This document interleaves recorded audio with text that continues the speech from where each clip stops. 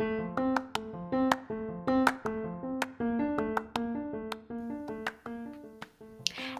welcome to Recharting Your Life with Hope. I'm Hope Cook, creator and host. If you feel stuck, restless, overwhelmed, or dissatisfied with your current life, despite your life looking pretty good on paper, or at least on social media, I can totally relate. Together, we'll figure out how to take the next right step.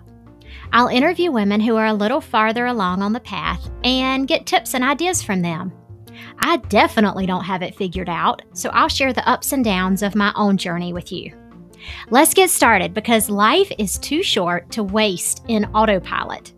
If you want to be the best possible version of you, you're in the right place.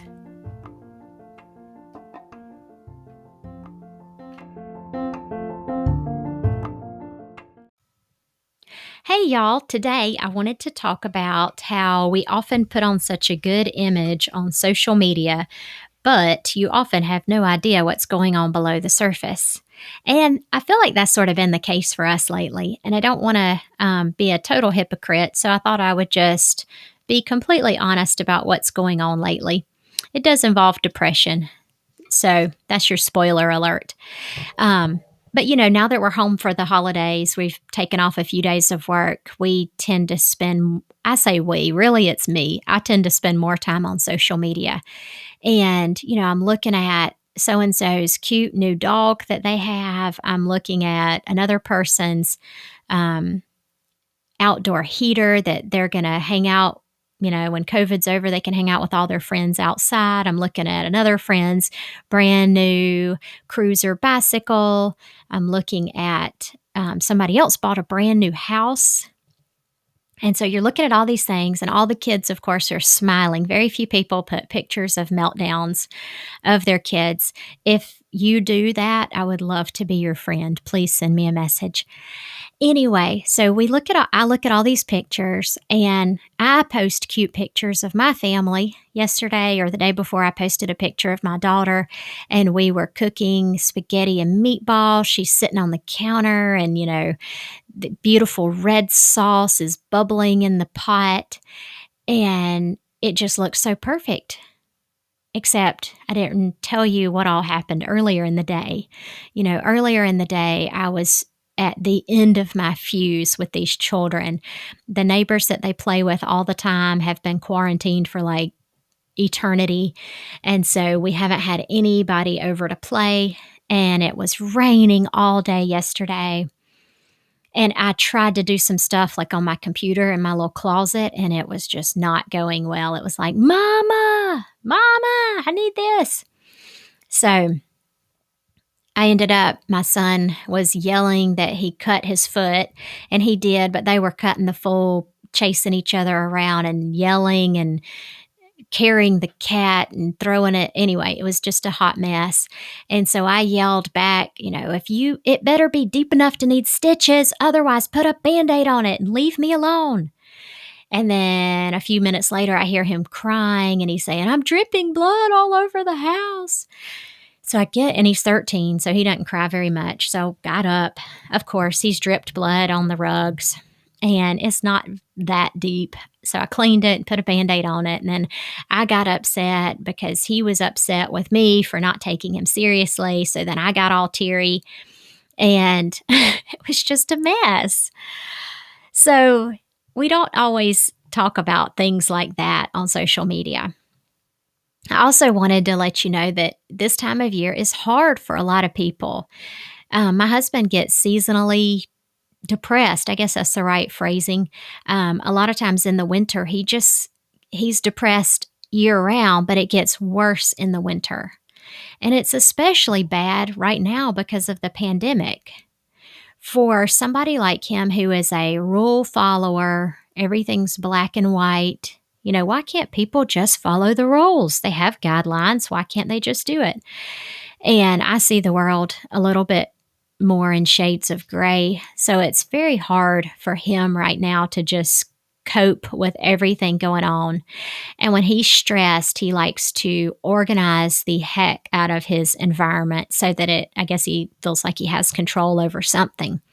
So it's not unusual for me to walk into the kitchen, and this man does not cook because I love to cook, but he will have reorganized where the pots and pans go. He'll reorganize my cabinet with all the canned goods, and it just drives me crazy. But I try to recognize that he's having, some depression, and we deal with it.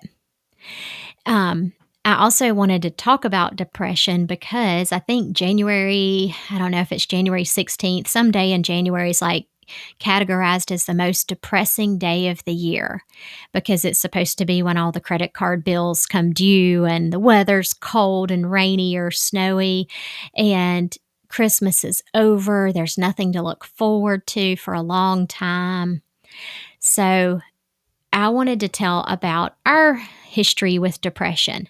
So it's not me, it's my husband. And I did ask him if I had permission to talk about this. And he said, yeah, because if anything, it raises awareness and, takes some of the shame out of it because there's nothing to be ashamed of. So I didn't realize that I didn't see depression as a disease before Chase was diagnosed.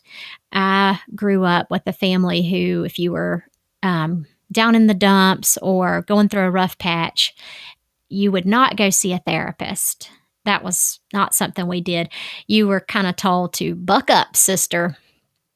So when I married Chase, he was not depressed at all, had no history of this. And he was, we called him the golden boy because he was so well liked and he just had this bright smile that lit up everything. And he was well liked by professors and, all his friends' parents and just a great guy. And when we got married, we'd been married about a year and a half, and we lived down in Albany, Georgia, and decided that he was going to apply to graduate schools and we would move somewhere else for a couple of years. So we applied all over the country and ended up deciding to move out to Montana. But our game plan was that he would move out there first because I had a work contract that I had to finish. And if I broke the contract, I would owe $3,000. So we decided it was worth it for me to stay back home and we would fly out and see each other once and then I'd move out there. So y'all, he moved out there with a truck, a suitcase, and that was it. Maybe some snacks. And when he got there, I think he bought a mattress. And they already had a table and 2 chairs in this little tiny house and maybe a chair in the den. But he's like literally sleeping on a mattress on the floor and living out of a suitcase and probably eating out of cans. I don't even know what he ate. And he had no support network. We didn't know a soul out there. We'd gone out there once to visit and secured a place to live. And that was it. So we would chat on the phones at night. I was still working. We would talk. And I started noticing that he was super stressed. At first it was just stress and kind of anxiety. And he had his first panic attack and that was super scary for somebody who's never had one and you're a grown adult male and you're having this panic attack. So he's telling me about it and I, tried to encourage him to go to the student health center, and he did. He talked to a doctor there. But every night it felt like it was getting worse. And it came time for me to fly out there, and I saw him, and he seemed okay. He seemed stressed, but he was doing okay. And so I came back home and I thought, all right, well, we've got 6 weeks left. We can do this. 6 weeks is nothing. But every day it got worse. And pretty soon his mood dipped into depression and he was not wanting to get out of bed and didn't want to go to class. And, we were 2,000 miles apart. I didn't have FaceTime back then, so I could hear it in his voice. And I remember just putting my head down and thinking, what am I going to do? How do I help him? Like I said earlier, I am a fixer. So I would write him these long letters and, before I even started reading all these self-help and motivation books, I would, come up with my own rah, rah, rah, You can do this. It's going to be okay. We'll see each other again soon. And it just was not working. So one night, his mom and dad called me, and we sort of had an intervention, like a come to Jesus moment. And his dad said, one of us has to go out there. We need to check on him in the next 48 hours. So his dad got a buddy pass from a friend who worked for Delta and flew out the next day. I went in and talked to my boss and said, I'm going to have to leave early. I can't. My husband is depressed and he's spiraling down, and we're worried about him. And he was really good. He let me leave. He said, can you stay till the end of the week? And I did. So I went home, called everybody I knew and said, please come help me pack up this house. We had all this stuff we'd gotten as wedding gifts. And so we had to pack up the entire house, put it in storage, and ask my sister-in-law to keep our cat for us. And then I got on a buddy pass the next day, or a few days later, and flew out there. And as I'm riding on the plane, I just remember thinking, I don't know what next week is going to hold. I don't know if we're going to be back on the airplane heading back to Georgia, or if we're going to be living in Montana for the next 2 years. So I just had a suitcase. The original plan had been to drive all of our stuff out there, but that was not going to happen until we figured out what we were going to do. So I went out there, and Chase picked me up from the airport with his dad, and he looked horrible. Like he lost weight. He had not had a haircut. He'd not been sleeping, so he had dark circles under his eyes. And it just scared me to death. So I tried to fix it. I, started cooking for him, took him to get a haircut, went to his therapy appointments with him. And he got on a medicine, but it turned out to not be the best fit. It sort of numbed him too much. So we had to switch that around. And meanwhile, I didn't have a job. And he only had an assistantship, which was it was probably enough money to cover the rent, but not enough to cover, groceries. And I still had my student loans. So I started applying like crazy for jobs. There weren't any jobs advertised except a gynecology job, which I was like, oh, and orthopedics, which I was not crazy about, but I would have done anything. So I did not find a PA job right away. I ended up getting a job at a bakery. So I went from, not knowing how to make, I don't think I'd ever had a latte to drink. And all of a sudden, that's what I'm doing. And I'm serving bread. And anyway, I was making minimum wage too, which at that time was like $6 or $7 an hour. But I had a job. I had something to do. And Chase was like my full-time project back then, which he would not want me to say that because he's not a fan of me trying to control things like that. But, in my 20s, I thought that depression was something you could snap out of. I thought it was like a bad mood. And that if I just tried hard enough and made him, I thought I could, quote unquote, make him happy, that he would get better just with that. Did not know a thing about depression. So over the years, I've learned, and he's had a few more episodes every few years.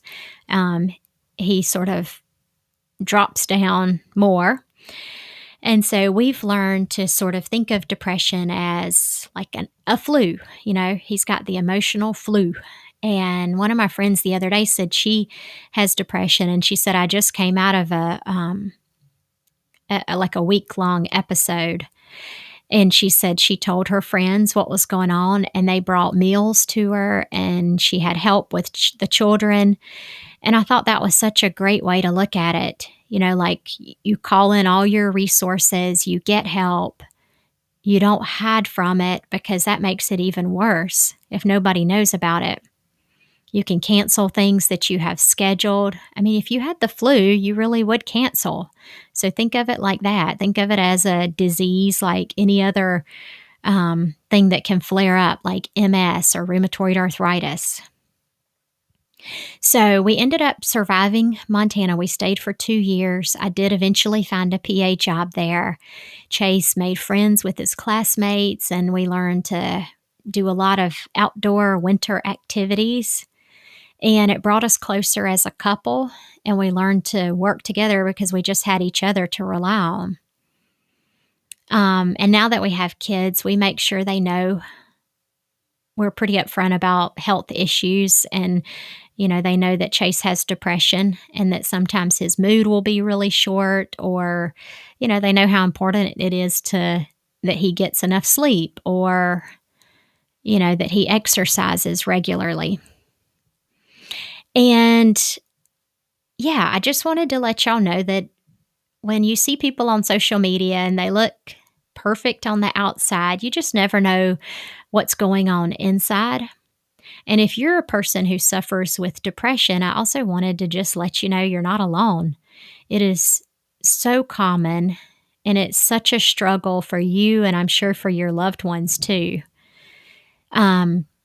There are a lot more tips that I give on my website, www.hopethepa.com. Again, I'm a physician assistant, but don't take it as medical advice. You should still see your doctor and your therapist if you're suffering from depression. And if you'd like to reach out, you can shoot me an email at hope.cook@gmail.com. Y'all have a good New Year.